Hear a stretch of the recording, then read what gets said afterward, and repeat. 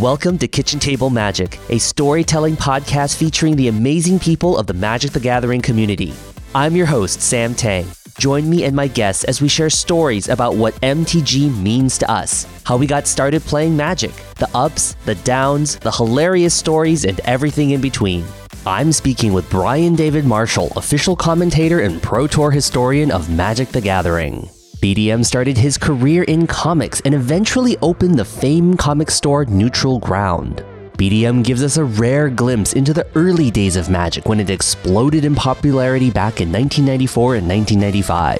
BDM tells us about coverage today and also in an interesting tale of two Enter the Battlefield movies.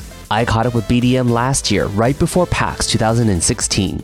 I hope you enjoy my wonderful conversation with the legendary Brian David Marshall. Hi everyone, welcome to Kitchen Table Magic. I'm your host, Sam Tang, and I am sitting here with Brian David Marshall. Brian, how are you? I'm great. Thanks for having me, Sam. I'm looking forward to doing this. Well, Brian, thank you so much for joining us today. I wanted to just start at the beginning, but unlike other guests, I wanted to ask you, how did you get involved with comic books? Wow. So, I guess I read comics my whole life. I have very vivid memories of just being attracted to the medium. Seeing a cover I remember seeing a Spider-Man cover with Spider-Man versus Man-Wolf, like at a barber shop, and like Beetle Bailey comics and like Archie comics. And, I was always very attracted to this fusion of word and story. And then, as a young, as an adolescent, I read a lot of superhero comics, got very interested in the Stan Lee Origins, Son of Origin. He wrote these like omnibuses where he collected the first issues or first appearances of a lot of the major characters. And he did these interstitial comments where he would talk about the creation of them. And it was just kind of like, oh, people make comic books. They don't just exist. I'm probably 10 here, right? Like, I'm just like, oh, and then he talked about this sort of the collaborative process with Jack Kirby. And I'm like, oh, and so that kind of got in my brain and was always ruminating in there. Flash forward a few years, of reading comics very sporadically. And then I walked into a candy store near my house, and X-Men 141 was on the shelf. And it was Days of Future Past, which is, probably the most, other than the death of Jean Grey, the most seminal X-Men comic. But I didn't know it was coming out, right? I wasn't in a comic store. This is like, on a rack at a newsstand. And I see the cover, and it's just gorgeous. It's Wolverine and Kitty Pryde. I believe it was Kitty Pryde. Like up against a wall that's just destroyed. There's like pictures of dead X-Men, like wanted posters with deceased written across them of like all these like major X-Men characters. Sentinels are all over the place, and it just hooked me. I mean, like I could literally feel the fish hook just go right through my cheek and like have the barb pull, and I just knew I was done. Like I can't even explain it. It was like, it was the same experience I would have finding Magic, like that same sensation finding Magic years later. But that got me in like kind of hook, line, and sinker, and I started reading comics pretty regularly. Pretty soon was buying every comic that came out every week, was going back and, collecting things and filling in runs and getting my X-Men 94 and, doing the whole thing. And I was like, wow, and I was in high school at this point and just decided that I really wanted to be involved with comics and started working at a comic shop, and then eventually found my way into an internship at a small comic book company that was starting up in Brooklyn. And it was insane because it was like one of those things where it's just like, hey, can I work for you? And the guy's like, sure. And then like a couple days later, I'm working with George Perez, Keith Giffen, Dave Cockrum, Steve Ditko.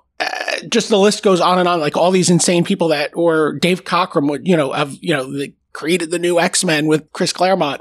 All these people that were just like idols of mine. I'm just this kid, and I got to write a comic story for that Rich Buckler penciled and inked. I got to edit comics. I got to correspond with the creator of Superman, which was like this insane experience. And then I was just like, oh, this is what I want to do. This is absolutely what I want to do. And I just threw myself into it. I, was corresponding with creators. One of my jobs there was sort of to go through the slush pile. And so I would find these people and I'm like, why isn't this person working here? And the company I was working for was like, no, we're only sort of taking A-list talent. I'm like, yeah, but there's some quote unquote B-list talent here that's going to be A-list talent if you understand what's going on. And he's like, no, we don't want to do that. So I was just like, basically scooped up that pile of stuff and went and formed my own company, which was this small outfit in Brooklyn called Eternity Comics. We started with a book called X Mutants, and eventually that company became a company known as Malibu Publishing. It was just kind of this crazy roller coaster. And, some of those people that went through our hands there are people who are like pretty big names in the comic industry now. Ron Lim, Evan Dorkin, Jimmy Palmiotti, who's the writer on Harley Quinn now, got his first work with us. Richard Case, John Arcudi, Dean Haspiel. I'm going to forget a million people, but it was a pretty cool experience. And it was like one of those, moments where you're like, yeah, kind of like the I knew it moment. You're like, oh yeah, I knew that guy was going to be great. And got to work with a lot of amazing people that I'm still friends with to this day. And it was just kind of a crazy thing. Eventually I sold the company to my partners because I didn't want to move out to California, which is a recurring theme of my life. That sentence would, if we did this for like 5 hours, I would say that sentence 3 times and never in regard to the same business. But, yeah. And then, was working in public relations and doing some other stuff. And then eventually wanted to get back into comics. Started to work for a chain of comic book stores using my public relations expertise, and then I found magic. Amazing. And going back a little bit more about comics, you started off being a fan, enjoying the stories, enjoying the characters, their arcs, their lives, their journeys, and then you suddenly plunged into a world. You are now creating those stories. How did that feel for you? It was amazing. It was like, I guess weird to talk about. I don't actually talk about this normally. I'm not religious at all. I wouldn't say I'm an atheist. I wouldn't say I'm an agnostic. I'd like to see some kind of evidence, mm-hmm. And that was a big moment for me as a teenager to sort of come to that, like, oh, wait a minute. I grew up in a pretty Catholic household. And, and then there's this moment where I was like, oh, I want to be in comics. And I was like, okay, what I'm going to do is I'm going to go to work for a comic book store. Even if they don't have a job for me, I'm going to work there for free. I'll just do whatever, just, get a discount on books, whatever it is. I just want to be around comics. When I'm there, I'm going to meet people who are in comics, right? This is me, like, I'm probably like 14 or 15 at this point, right? I'm going to meet people who are in comics. And then, I'll offer the same thing. I'll just say, look, I will just do whatever you need me to do. Just give me an opportunity. And then when I'm there, I will just make sure that I am ready to jump on any live grenade that rolls into the bunker, right? Like, I'm just going to jump on any live grenade. It's like, oh, is that person not ready to do a script? I'll do it. Here's 5 pitches that I have ready. And then that's how my career will start. And that's exactly what happened, right? It's exactly what happened. And it was like this really weird crossroad for me, actually. I'm like, is there a defined plan? Like, I'm still a teenager and I'm like, or, oh, wait a minute. It's like finding something you really are excited about, something you care about, like visualizing this very clear plan of action and putting yourself out there, right? Like, I find that so much of life ultimately comes down to a Nike slogan, right? Yeah. It's like the biggest cliche of all time, but it's also the most on the nose piece of advice you can ever give anybody who wants to do something. Well, do it, right? Just go out there and throw yourself into the thing you're excited about, because you're going to be able to do more work, put more energy, put more passion into it than you're going to be for anything that you're going to do for just a paycheck. And eventually, and there's opportunities, if you're really excited about that, to make money and find ways to make a living. And honestly, if you're doing something you love, there's, I would rather be making comics than making $19 million a year selling EpiPens for 400% more than they were being sold for, 2 years ago or whatever that is, you know what I mean? Like, I would, that's a real statement. Like, I've given a choice between those two paths, right? Like, oh, you could be the head of, this huge company that's, and making all this money and not doing something you love, or you could be making a good living, doing something you love, surrounded by people that share your passion. I would take that every time. Wonderful. When did you get started playing Magic? I believe it was summer of 1994. I was doing public relations for a chain of comic stores in New York called Jim Hanley's Universe. And we were doing pretty major like comic signings and, doing like a lot of event-driven stuff where like the Image comics had just come out from Malibu Publishing, the first issues. But all those books had just come out, and we had like a big Jim Lee signing, and we had a big Death of Superman event, and we had a big Rob Liefeld signing. And so I was getting my feet wet in event planning and event management and doing a bunch of stuff like that. But I was also like the game guy there, right? Like I was the guy, because we carried games and we did stuff. And so if someone had a question about games, I was the guy that they were like, oh, Brian, someone wants to know about, this White Wolf product, or someone wants to know about this D&D thing.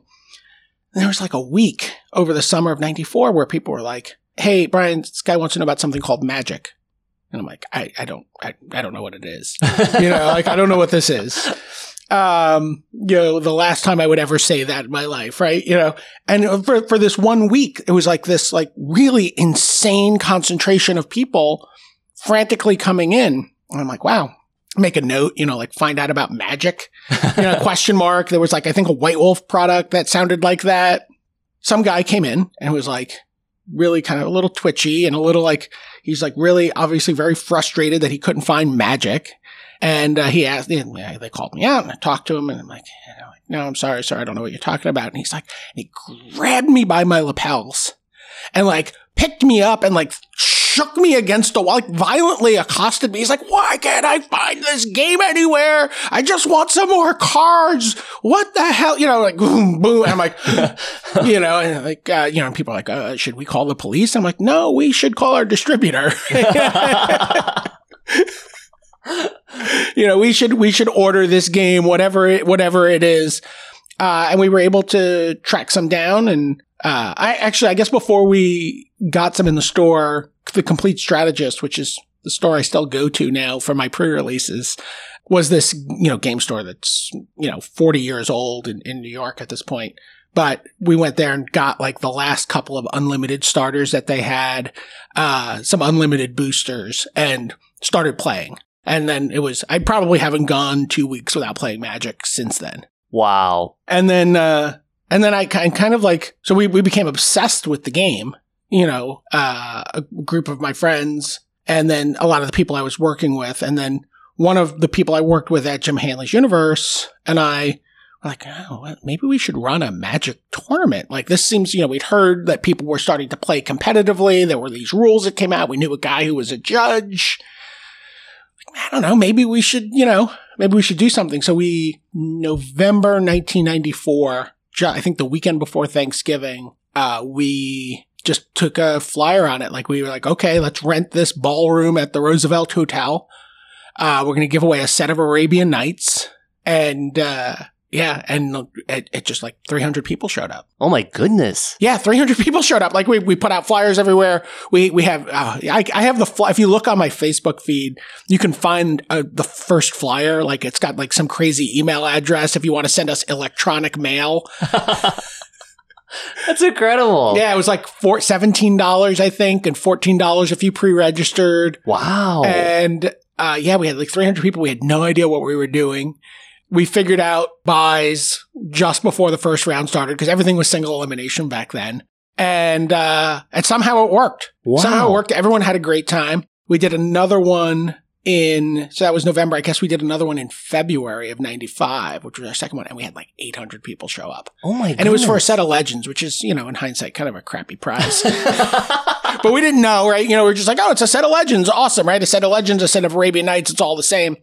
And we had like 800 people show up for a single elimination tournament, which was pretty crazy. And, it was just awesome. And we couldn't get people to go home. Wow. Like people so we basically invented side events at that event, right? We were like, okay, so anyone who loses first is going to go in the first round automatically went into like a consolation tournament. Like if you lost the first round of single elim, you got thrown into this consolation bracket. But then we were like, okay, what if everyone gets 2 sealed packs, 2 sealed starters and builds a deck with that? All right, so let's do that tournament here and let's do this tournament. We just did a lot of tournaments and ran a ton of stuff and nobody wanted to go home. Wow. And people were like inventing, they're like, can you run a 2-headed giant? I read about 2-headed giant in the Duelist. Yeah, we can run a 2-headed giant. Who wants to sign up for 2-headed giant? 20 teams would sign up for 2-headed giant. It was crazy. Literally 1 a.m. and we couldn't get people. We're like, you have to go. They're going to charge us for the ballroom if we don't get you. You have to go. And then people were in the hotel lobby and there were people who were at that tournament who met and got married, who are still married to this day. Or, oh my goodness. Or who met, married, divorced, and then remarried each other again later. It was just this crazy time of like finding people who all shared this, we're all aligned in their passion for this game, which was really exciting, really new. This is a time where there was also just this like unbelievable leaps in deck technology all the time, right? You've heard the stories, I'm sure, about like early, they were terrible. Like the best player in New York for a little while was a guy named Steve Jones, who was a character actor and a commercial actor who, great guy, not someone you would, look at as the best Magic player, but he was the guy who figured out that Never Null's Disc and Mishra's Factories were a combo. Oh. Right? So he could like disc away everything and then animate his Mishra's Factories and start attacking. And, as a result, he was like unstoppable for 2 tournaments. So, there was like that kind of like, oh my God, like, that glimmer of excitement you get when you see a new deck today. Like, imagine that like just jammed into a vein, completely unadulterated. You've never had that experience before. It was just like such a rush every single time you went to one of these things. You're like, well, ATOG, what? It was crazy. I was talking to Mark Rosewater not too long ago, and he told me to talk to Brian Weissman about the deck. And after doing a little bit of research about it, I realized that that's basically every blue-white control deck we see in the modern era. Absolutely. It was, and this was all at a time where all Magic information wasn't available to you like it is now. In 94, 95, the Magic Dojo barely existed. It kind of came in around, I think, the tail end of 95. So you just had to use Usenet groups. And so I remember being at neutral ground with a group of people like, what's the deck? Like, we need to figure this out. And like trying to piece it together because people didn't publish deck lists. There weren't, you just didn't have that. Like, decks were really secret. They were really, it was hoarded and trying to piece it together and actually, ended up building a standard version of the deck for this guy, Nate Wilgruby, who was, played at Pro Tour 1 with it and, top 16. Wow. Yeah. Yeah. Even when you were talking, Brian, about Navinrail's Disc and Mishra's Factory, clearing the board, attacking with a man land, that feels a lot like modern Jund these days. Sure. It does. But this was, I think, the first time anyone was figuring out, like, oh, this is this kind of really difficult to kill resource that I have on the board. And then I can just, the idea of a symmetrical effect, like Armageddon, Wrath of God, Never Null's Disc, those cards, that was like the big discovery period. Balance was not a card people played immediately. Like that was the whole puzzling out. Because when you first play Magic and you look at a card like Wrath of God, you're like, well, why would I play Wrath of God when I'm going to be playing creatures? Right? Like that was like that was the whole discovery process. And that it was kind of just exhilarating. That's fascinating. Brian, could you recall what was the formats back then? Because, I didn't play back in 94, 95, 96, but what was, the game started in 93, right? Right. And so there was no modern, there was no such thing as legacy or vintage. We played a format called Magic. Okay. And it's what you would call Type 1 now, or vintage now. Okay. And there was a banned and restricted list. They pretty early on in the game, they realized one of each of the power cards.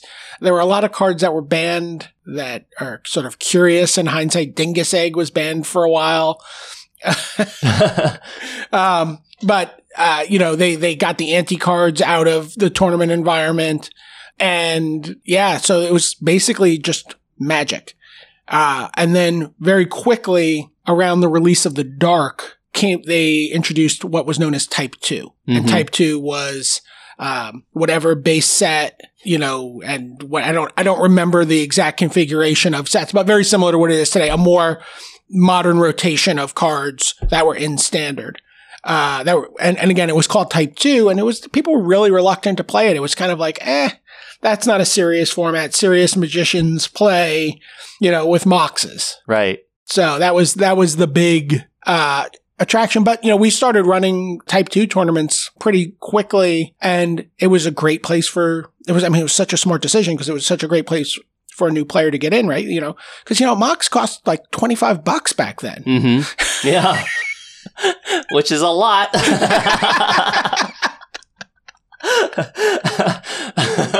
Wow. Yeah, it would cost you probably like $400 to build a really competitive Type 1 deck. Maybe $500 if you wanted it in beta.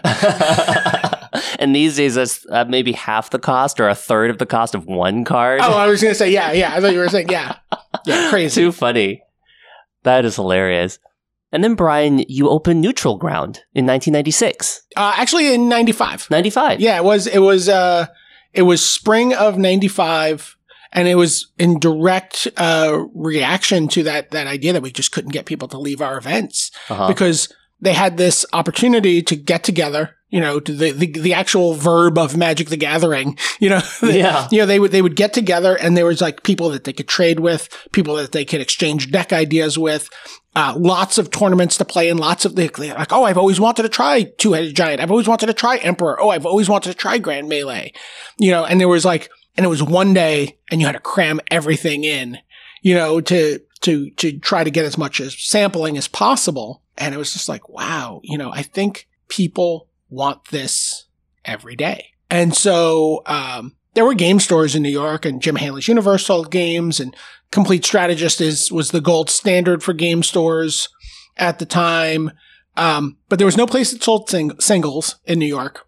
And the idea of a tournament center didn't exist yet. So we think about like, the Roanoke Tournament Center or the Superstars Tournament Center in San Jose or, the Pastimes place in Chicago. That's all, it's a common, you go to a big city, you're going to be able to find, you're going to be able to find a place, where there's, just tournaments and a big, magic scene. But that just didn't exist yet. And so we created this place called Neutral Ground. It was not on the storefront. The first location was on the 9th floor of a loft building in Chelsea, which now is a very posh neighborhood, but at the time was reasonably not sketchy, but, as close to sketchy as you could get and still feel comfortable asking people to come there.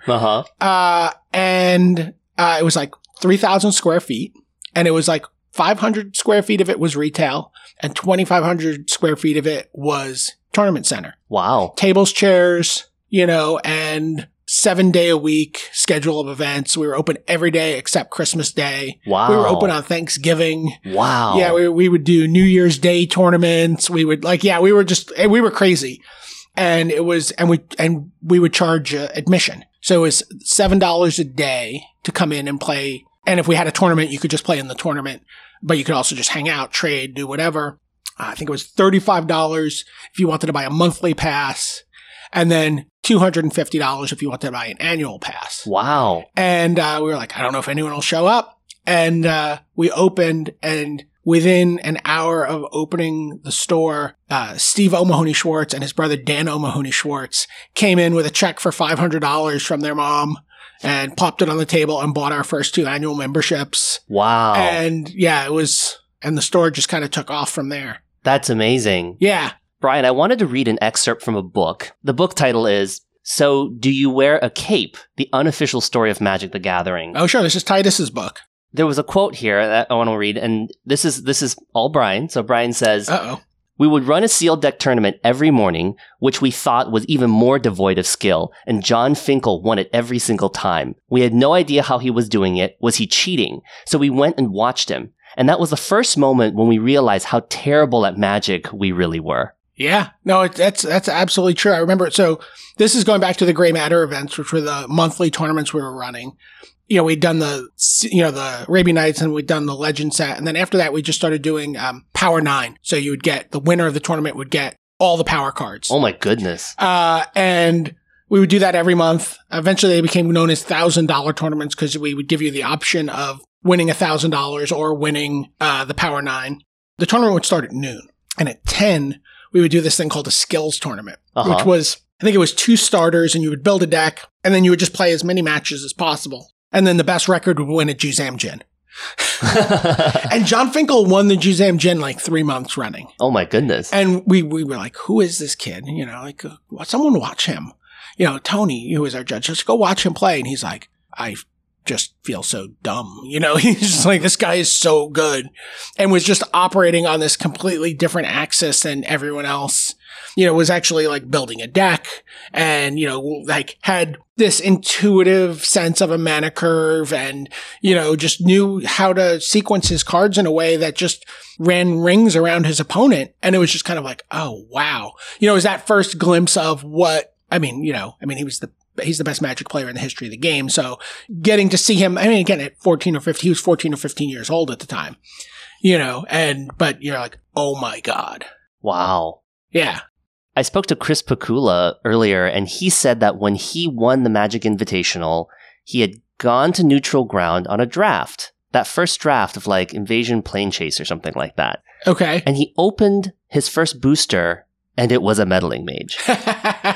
Were you there that night? I was probably there. I don't actually remember that, but I was almost certainly there for that. That's great. And he said that he had signed them and numbered them. And so I did this like blast out into the Twitter sphere about if anyone has a photo or even has them. And Chris said that he's only seen one in the last decade. Oh, I'll have to ask around about that because I'm sure I still play Magic with a lot of the people who were old neutral ground regulars. We still play, in a draft group, and a lot of us will go to the Complete Strategist for pre-releases or go out to the Geekery and Queens for pre-releases. So I'll ask around. I'll see if I can find one of those. That's very cool. I'm sure someone has those somewhere. That's very funny. Yeah. Chris Pikula was one of the early players who used to come to our store and doesn't get enough credit for the work he did to, I don't know, towards fair play and towards, making the game, really trying to hone in on that. Like, let's let the best players rise to the top and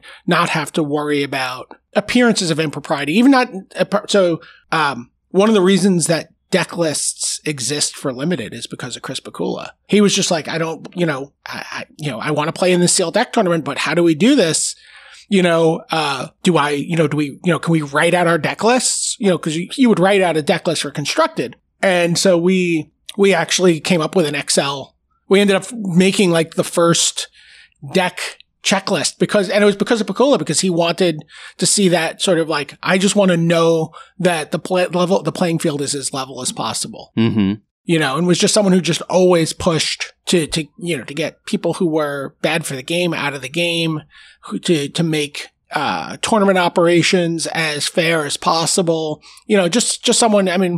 It's a real shame to me that he's not on the Hall of Fame because he deserves it. Mm-hmm. There were a lot of great players in their early days that went to neutral ground. Chris Pikula, Jon Finkel. Were there any others? Oh yeah, so just Hall of Famers to start. You go Jon Finkel, Steve O'Mahony Schwartz, Zvi Moshowitz.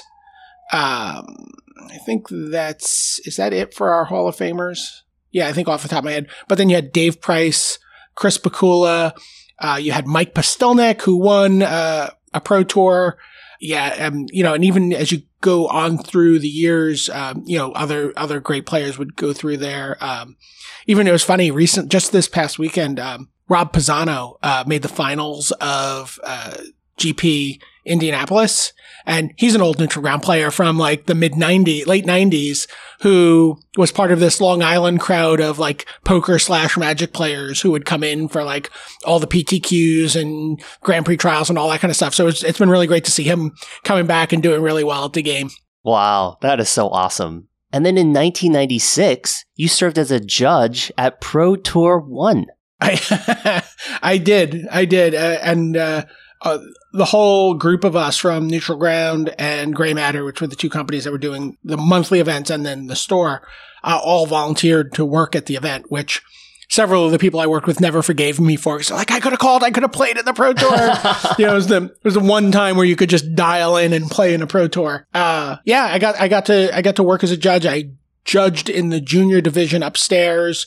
So Brian Kibler, Bob Maher, John Finkel, Steve O'Mahony-Schwartz, Zvi Moshowitz. No, I don't think Zvi had played in that one, but just, this like cast of all-stars, who would go on to become, the best players in the senior division, over the next few years, but all started there at that first, juniors Pro Tour. Because the way the tournament used to be broken up is under a certain age, you played juniors and you played for a scholarship out of a separate prize pool. That is so cool. I've been talking to some people about Pro Tour #1, this mythical event, and you would just call in. Yeah. I if you Google oral history of the first Pro Tour, I wrote a pretty large piece about it where I interviewed the winner of the Pro Tour, Mike Lecanto, interviewed the winner of the Juniors Pro Tour, Graham Todimer. Yeah, it was crazy. They didn't know how to fill the event. So they polled, they're like, okay, the winner of the Ice Age tournament, Dave Humphreys,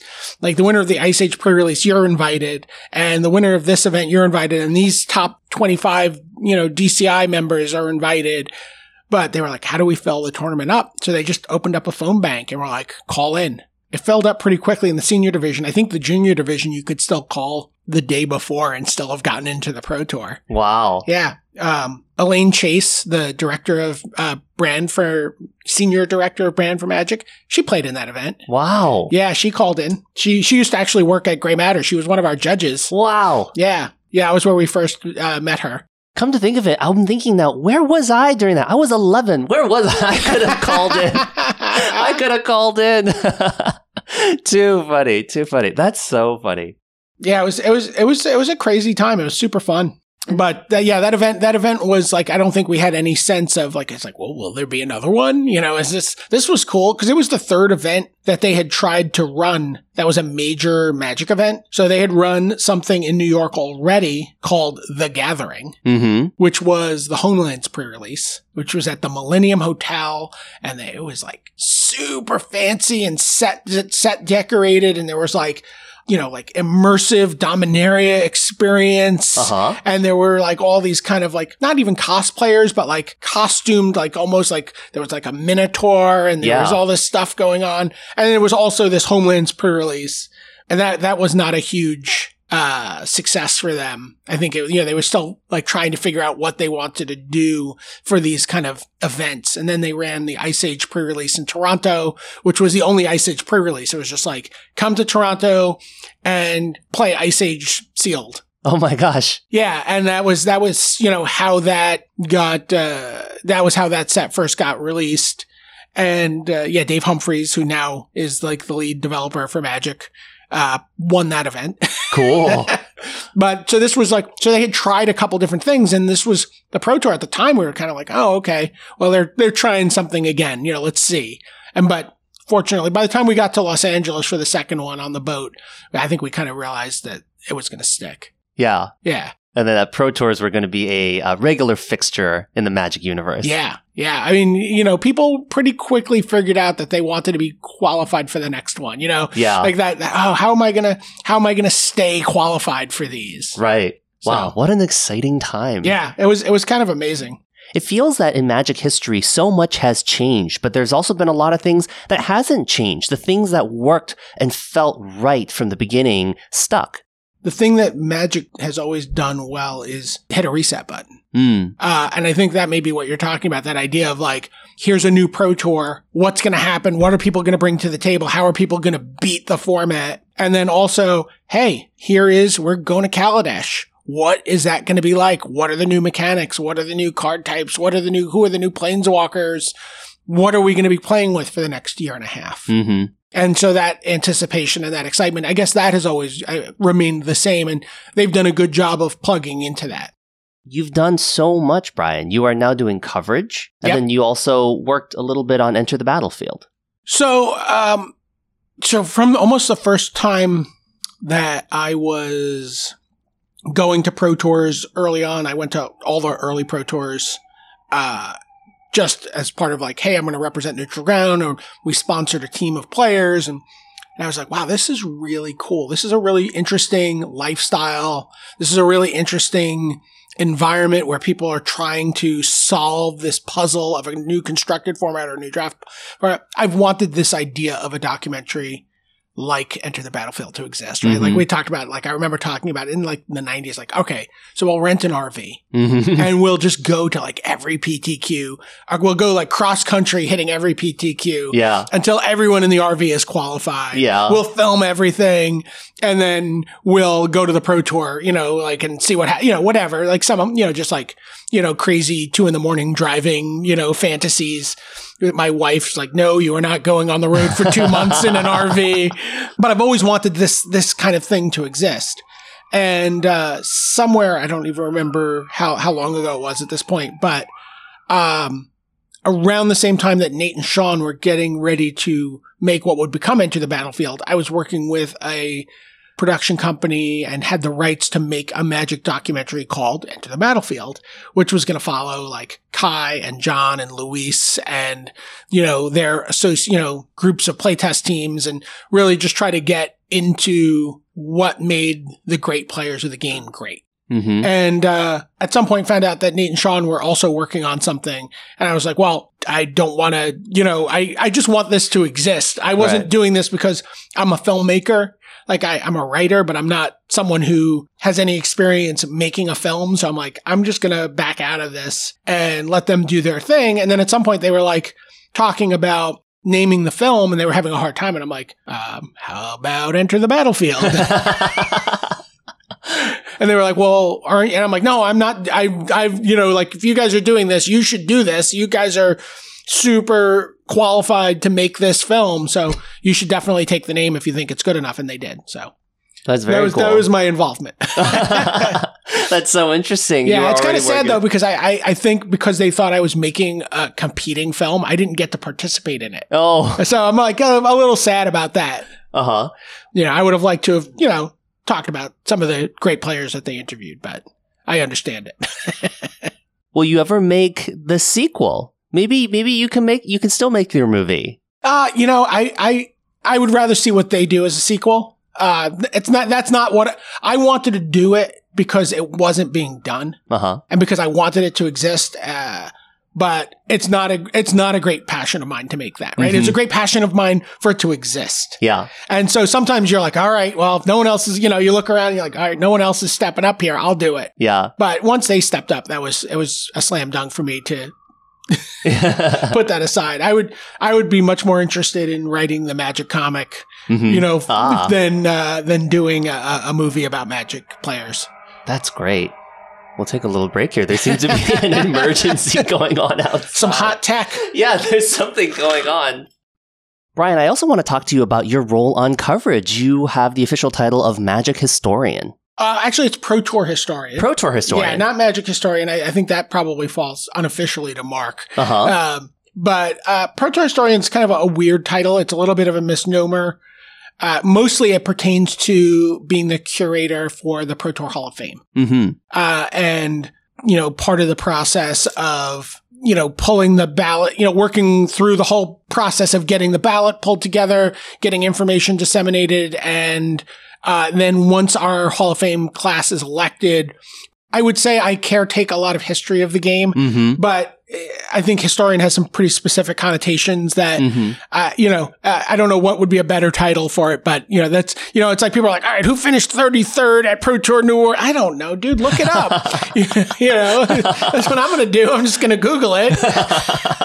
That's right. That's right. And it wouldn't be as fun to call you like the Magic librarian. Right. So, okay, I understand now. Yeah. But yeah, you've seen so many players play at such a high level. I've seen you at GPs and things, and you would pull players aside and be like, hey, do you want to talk about some decks? What goes into that process of you selecting a player in a deck? Wow, that's a great question. It's really a matter of a number of factors. So there's certainly the excitement level. Like, so we were just at Grand Prix Portland. and Chris Botello was playing Grixis Pact, right? Or Free Kittens. Pact. I'm not on coverage right now. I can call it Free Kittens. Free Kittens. I'm on my own time, goddammit. And so he was playing this Grixis Harmless Offering deck with Demonic Pact. So that deck's super exciting, right? Like that's, the deck you want to do a deck tech on. That's the deck you want that on feature coverage. You want to talk to that player. Then there's other times where it's the player, right? Like very specifically the player. Like, so it's like you go to an event and I can tell you right now, the first thing you do is you flip through the deck, the file folder of decks that's backstage and you go to B and you look up Sam Black, right? And then you go to C and you look up Patrick Chapin. And then, I'll go to S and I'll look up Shaheen Soorani because I want to what kind of control deck did he play? What weird deck did Sam decide to bring to the event? What's Patrick's take on the format? There's, some pretty singular voices in the deck building community. And those are the ones that I'm most attracted to, in terms of doing deck techs. Like, it doesn't always have to be the best deck. Cause sometimes that could be, we know Bant Company, right? Like, we know how it works. We've seen it. We've talked about it. Ideally, when it first came out, there was a piece on it. But like the thought process that goes into attacking the metagame and coming up with a deck. And I have to admit, I have a fondness for people who march to the beat of their own drummer because there's so much homogenization of deck and strategy and things get so muddy, the Jund Abzan, like when you have enough mana fixers that you can just throw things together and you get 4 color decks that are really hard to separate from each other. Right.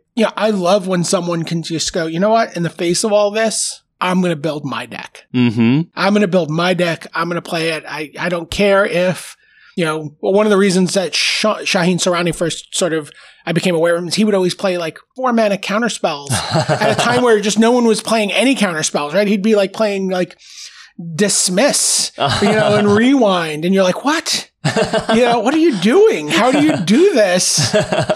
Finds a way to make it work. I mean, maybe not at the highest level of success, but I there's something about that, Don Quixote type of, expression in deck building that I love. And I think connects for a lot of people watching at home, right? Because you're like, okay, I want to be able to bring my deck.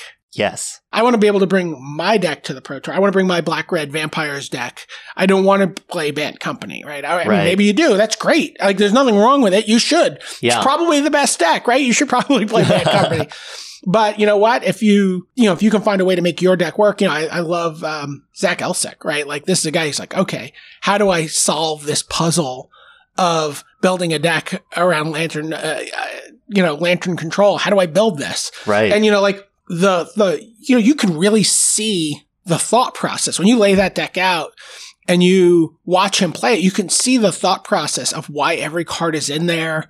And, you really, it's beautiful, right? Like, it might not be a fun deck to watch play, but it's really this like kind of beautiful expression of deck design. Yes.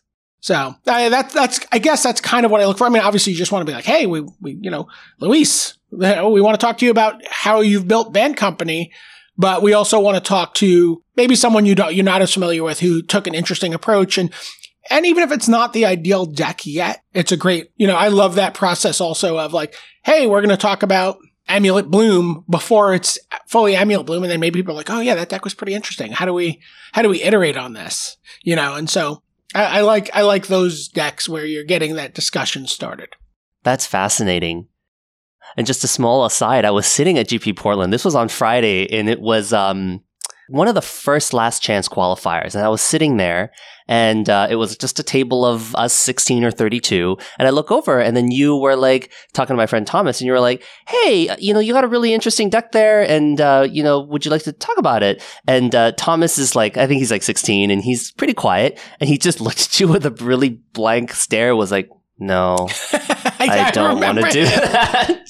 I'm not interested in that sort of stuff. And I was cracking up inside because I was like, what be going through BDM's head right now. Well, so what's his deal? He's super quiet and he's just super chill. Yeah. And he does I have gotten him to crack a smile every once in a while at F&M. And he's super funny. He plays in the local Seattle area at Mox Boarding House. And I know him, but he's a very good Magic player. And I think that you picked that out of the game. And that's why you wanted to talk to him. Yeah. But later on, I even wanted to nudge him. And I was like, Thomas, you should. Like, you're getting some rep here. You're a good player. Right. Well, I mean, there's certainly some, I don't want to say value, but like, I mean, if you are someone who's good, like you do want to have a little bit of a platform to talk about Magic and sort of strut your stuff a little bit. Yeah. Like, and be smart and articulate about Magic.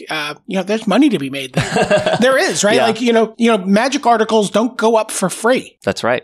That's something I don't know that everyone at home fully appreciates. We talked very much earlier in this podcast about like making a living in comics because it was something that I was passionate about. That's something you can do in Magic, that there's this, real way to support yourself playing Magic by talking about Magic, by playing Magic, on a stream, by creating a podcast, by doing YouTube videos, by just, like actively participating in the game and the community that surrounds it. People will compensate you for that time and that energy and that effort. Mm-hmm. So, and especially if you're, good. Yeah. And I think it's an opportunity also for a player that I know, you and I talked about what motivated you to make this podcast. You talked about the idea of feeling maybe a little disconnected and maybe a little rusty even as a player. When you're creating Magic content and you're very engaged in that process and you're thinking about it and you're talking to other people about it and you're brainstorming ideas, that's really when you're going to be playing your best Magic too, I think. Mm-hmm. Yes. It's interesting, this journey that I've been going on myself. I've learned quite a lot about Magic recently just by asking people, and I'll ask you later also, how to improve, what things to think about. And they are quite the simplest things. And also, Brian, I wanted to go back to what you were talking about is when you do find a player who has that je ne sais quoi, they kind of understand Magic and they play at a pretty high level. One of the ways that I got back into playing Standard was watching deck techs, just having people lay out the cards and let's talk about them. Yeah, sure, I know that there's 4 copies of this and 4 copies of that, but oftentimes I don't know why. Right. And Rich Hagan on an episode of Constructed Resources with Marshall talked about that the deck list sometimes is a really bad vehicle for explaining Magic, because in the same amount of space that you could have 4 Monastery Swiftspears, you could also write 1. And that makes a very big difference in the deck. And just kind of going on that concept is that, I've always professed that Magic is an incredibly deep game. Yeah, it's deep and I don't think fully solved. Mm-hmm. I mean, Magic's never going to be fully solved, right? Because there's just this constant turnover of cards and ideas and strategies. But like the optimal numbers, it would, it's not solved. Like, it's like there was a time where people never played 4, right? They would always cram all these different cards in. And that was obviously not correct. If you look at the first Necropotence decks that came out after Pro Tour New York, the first Pro Tour, there would be like 3 Necros, 3 Dark Rituals, 2 Demonic Consultations, right? Like these just really kind of like gross numbers that made no sense. And that was a deck that you really wanted, 4, 4, 4. Yeah, you wanted as many opportunities as possible to be able to go Ritual into Necropotence on turn 1, right? Or Ritual, Necro, Himmu, whatever.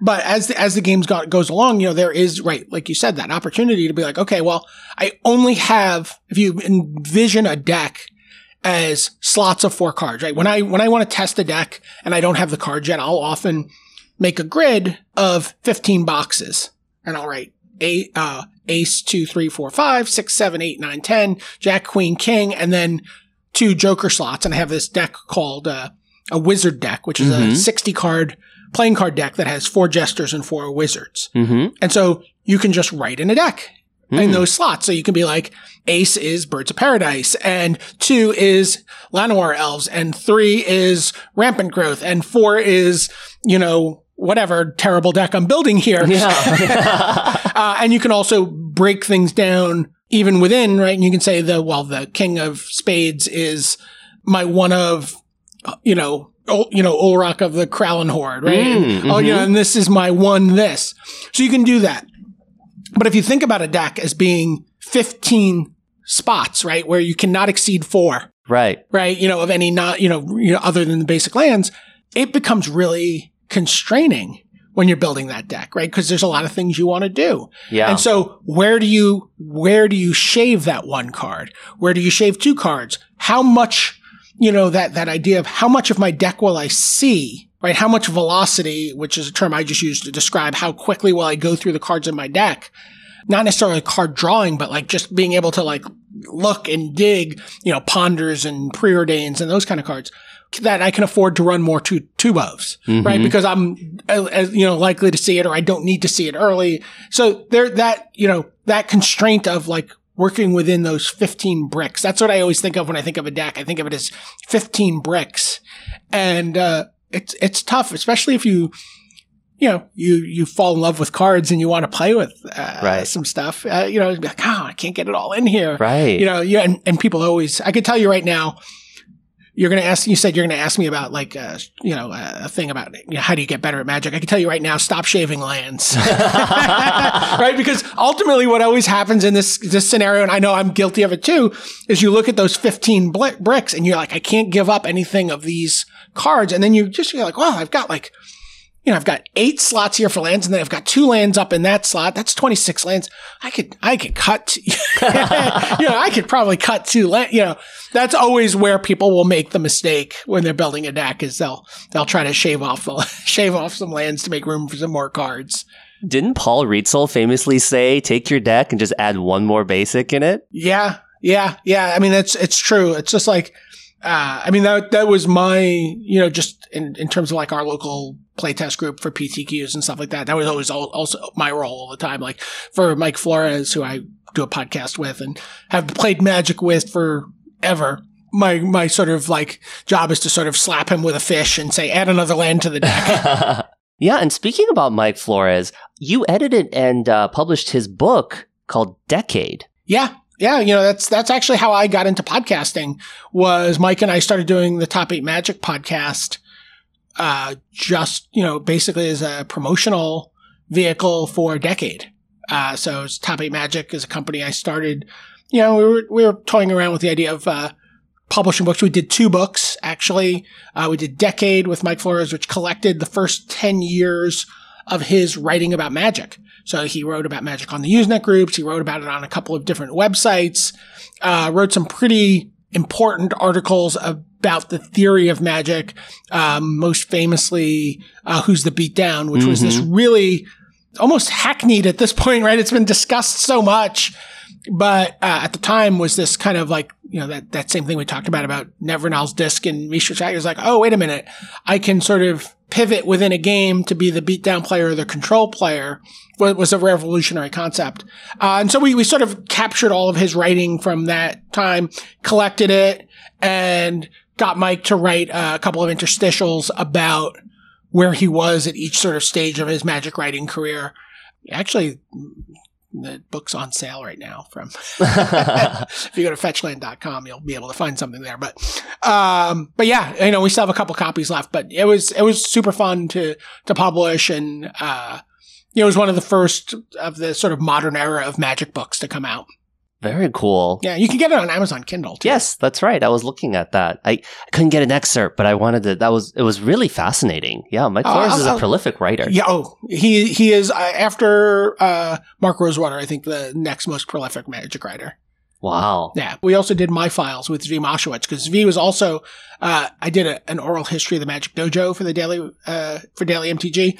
And in there, I talked to Zvi about this idea of writing for the Magic Dojo, which was this, seminal Magic website, the first Magic website. Yeah. And we collected a bunch of his early Usenet writing, his early writing for a number of different websites. And so, yeah, we did that also. It's called My Files Part 1, which is a play on, I don't know if you remember Zvi's famous tournament report called My Fires, and it was 7 parts. That's definitely a lot of content there being created. And so, we talked about this a little bit, Brian, but you have watched a lot of Magic. You've watched the best in the history of the game all over the world. What advice do you have for players aspiring to get better and get onto the Pro Tour?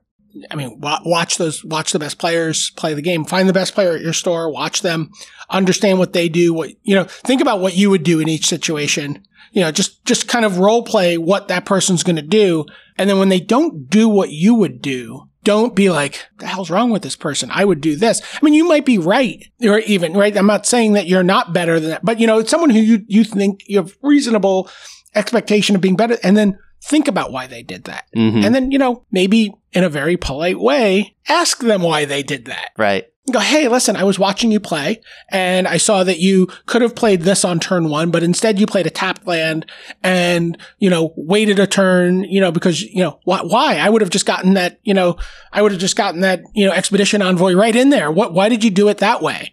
And find out, right? And capture some of that thought. And then also, I mean, just watch, Owen Turtenwald if he's streaming, watch Luis Scott Vargas if he's streaming, just avail yourself of the best Magic players and just study at their feet. Oliver TU, who is the Rookie of the Year this year. He's the Constructed Master. He's going to be playing this week at the World Championship. Very young player who literally did not play on the Pro Tour before this season. Talk to him about, who he looks up to. And he's like, well, I just watch whatever Owen's doing. When I'm not playing Magic, I go watch Owen play Magic. Whenever Owen streams, which is not enough for him, he's like, I watch Owen stream. And, he's someone who just said, this is the best player in the game right now. And I'm going to understand what he does. And I could tell you that early in his career, I've had Mike Sigrist and William Jensen both comment to me that they knew Oliver from their local Magic scene. And, it's clear that Oliver put himself in their path, right? Do you know what I mean? It was like, yeah. And availed himself of their knowledge and their experience in a way that was respectful and, somewhat, they're like, oh, okay, this is a kid who's going to be pretty good. And, there was some mutual respect there, and he was able to take advantage of that to heighten his game. Mm-hmm. But, the simple answer is just to always find someone better than you, watch what they're doing, and just step up your game and just constantly chase whatever's ahead of you, and don't, and losing is good. I mean, that's really don't get, there's some variance in the game, and it can be really frustrating. And you know what? If you watch, some great players streaming, you know what? You'll see them lose in the first round of 3-8-4s in a row sometimes. Yeah. You know what I mean? Like, it's not, they don't go, oh, I suck and quit, understanding some of that variance. But I think watching the best players play and watching their decisions and then, trying to figure out their process is just super important. And Brian, what advice do you have for new players just starting off in the game? Wow. I would, for a new player just starting out, starting out from zero, I would tell a player, someone's like, oh, I saw the World Championship on Twitch and it seemed so cool and it was so exciting. I want to play Magic. If you're just by yourself, I would just say download Duels. Mm-hmm. Download Duels of the Planeswalkers, whatever it is. And it's not purely Magic, but in terms of a solitaire experience to learn how to play the game, there's nothing like it. Yeah. And it's honestly better than forcing someone to teach you how to play. Yeah. Because that's such a feel bad experience for both sides of that equation, right? It's just like, all right, let's play Magic. I'll show you how to play. All right, you're going to beat me this game because I'm going to, you're either condescending to your opponent as the person in the seat teaching the game, or kind of stomping on your opponent.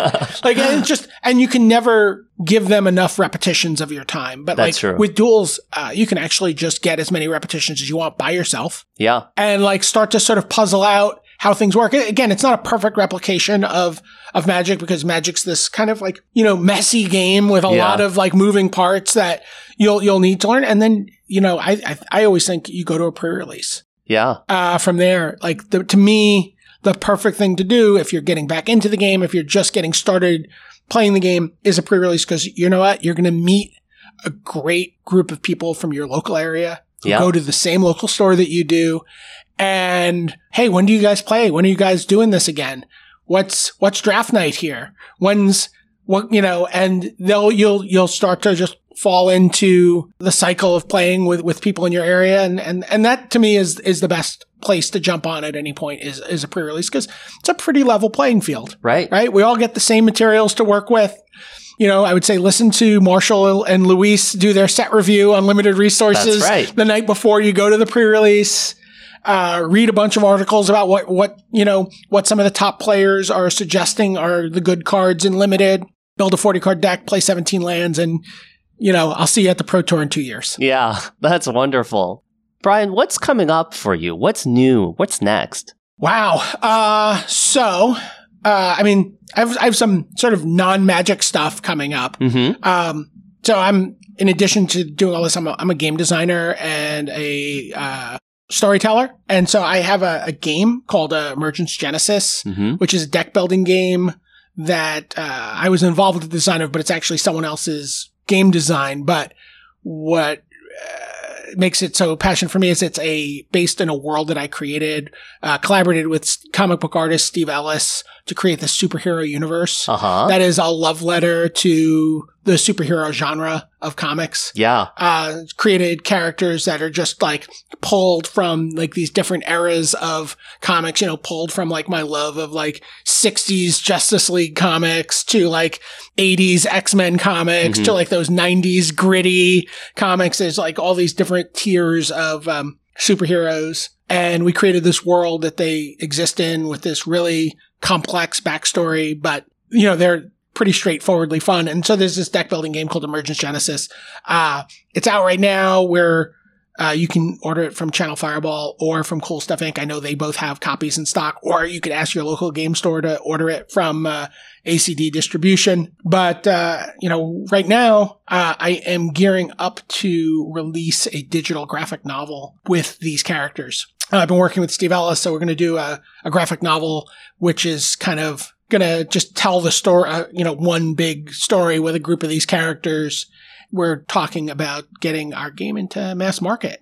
Very cool. So hopefully I'll have a big announcement about that early next year. But that's what's going on right now for that. And then I'm looking forward to restarting my kitchen table channel. I do Kitchen Table Gaming, which is a YouTube channel about my love for food. Yeah. So I'm an amateur cook, and so I have some friends over. We play a board game. We've played Arena of the Planeswalkers. We played Commander. Yeah. We played Emergence Genesis. Yeah. We played my favorite board game of all time, Judge Dredd from Games Workshop. Okay. It's like the old Judge Dredd. It's not a super great game, but it's like my favorite game. Just because I've played it more times than any other game ever with my group of friends that I grew up with. Yeah. And then I make food. Yeah. And so I make a meal, and maybe there's some connection between the food and the game thematically, and then we just eat food and play games. That's so cool. I'm a big foodie myself, and I spoke to David Ochoa, and he also is a big fan of food. I noticed on his tweets that it was always about bread. So he likes bread and preserves and things like that. But what kind of foods do you like, Brian? Oh man, I love everything. Food is like very similar to my philosophy of deck building. I love that, like putting stuff together. All the recipes on the show that I do are my own creations. Oh. So, for example, I did a falafel slider, which is taking a falafel patty, making it a little thicker, a little bigger, slicing it open and using it as the bun for a sandwich, where you take a wedge of feta cheese, a little bit of like a hummus spread, some lettuce, tomato, and onion, maybe if I wasn't making a vegetarian version, a lamb patty. Yeah. And then making a burger where the falafel is serving as the bun. Yeah. Or taking the Magnolia banana pudding recipe and turning it into Elvis banana pudding, where you're making it with like peanut butter and bacon pieces. Oh, wow. So I enjoy coming up with new twists on things that I enjoy. Like I just get inspired to make something. That is so wonderful. Well, I will have all of these links in the show notes at kitchentablemagic.org. Brian, any parting words for us? Play Magic, read comics, make food. If you like those things, I talk about all of those things on the Top 8 Magic podcast, which you can find at facetofacegames.com. I've also recently started a second Top 8 Magic podcast, which is called Top 8 Magic, The Decks to Beat. So the first one is with Mike Flores. The second one is with Gabe Carlton Barnes. And we talk about what you need to do to deal with the metagame after last weekend's events. Mm-hmm. So like this week, we're talking about Modern, right? We have 190 something Modern deck lists to look at. Like, how do you build a sideboard? How do you prepare yourself for a Modern event over these next couple of weeks? You can find me on Twitter at Top8Games. You can order Emergence Genesis from Cool Stuff Inc. and channelfireball.com. Go watch the 4 episodes I did of Kitchen Table Gaming. I promise Kitchen Table Gaming. I'm confused for a second. There are too many kitchen tables here. And I expect to be doing some new episodes of that in the new year. Very cool. Very exciting. Well, Brian, David, Marshall, BDM, thank you so much for joining us today on Kitchen Table Magic. Thanks, Sam. I hope you enjoyed my interview with Brian David Marshall. It was such a treat to listen to him share about the history of Magic. The next time you're at a large tournament and there are side events, you know who to thank, BDM. Go say hi to BDM on Twitter at Top8Games. I'll have links in the show notes to a picture of an early flyer for BDM's early Magic tournament. Also, check out BDM's cooking show on YouTube, Kitchen Table Gaming. Again, I'll have those links in the show notes at kitchentablemagic.org.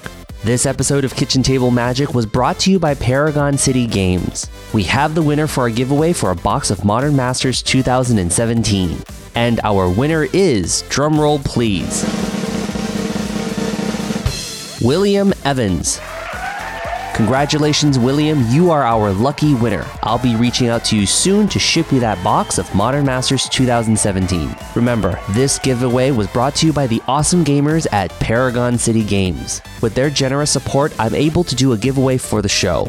A lot of my interview with Brian David Marshall talked about the importance of having a space for the Magic community to play and gather in.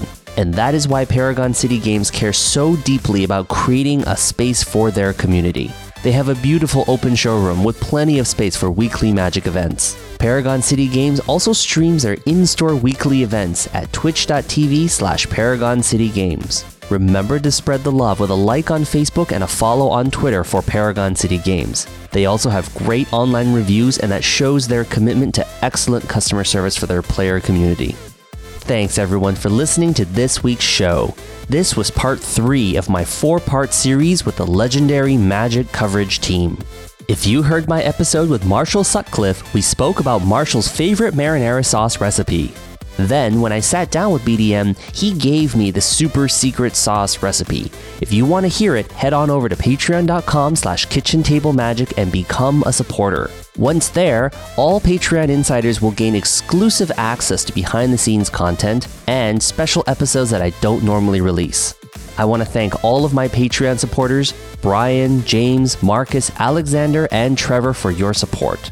There are not many high-quality Magic podcasts that dive into the backstory of the community's most prominent members.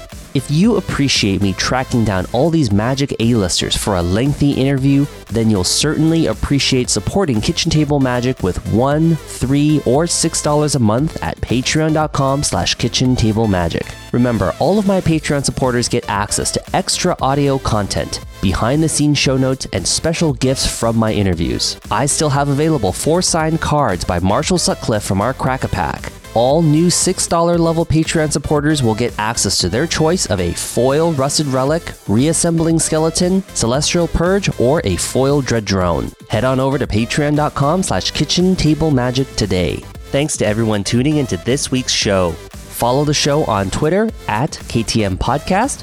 Like the show on facebook.com/kitchentablemagic podcast. All episodes with show notes are at kitchentablemagic.org. Subscribe to the show on iTunes, Google Play, SoundCloud, Stitcher Radio, and mtgcast.com. Coming up in the next episode of Kitchen Table Magic,